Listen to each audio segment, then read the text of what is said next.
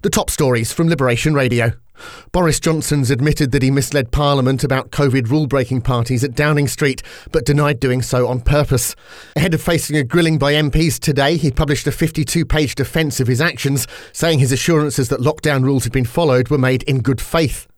Vladimir Putin says China's peace plan for Ukraine could be used to end the war, but only if the West and Kyiv are ready for it. Putin met with Chinese President Xi Jinping yesterday to discuss the conflict and their country's relations.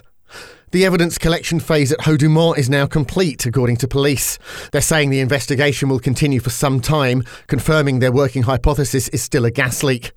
Guernsey's Princess Elizabeth Hospital extension and improvement project is now estimated to cost £154 million, up from £82 million in 2019, with Phase 2 and 3 projected to cost £120 million. Employers in Guernsey and Alderney will begin mandatory contributions into employee pension pots from July 2024, with the Your Island pension scheme also available voluntary from January.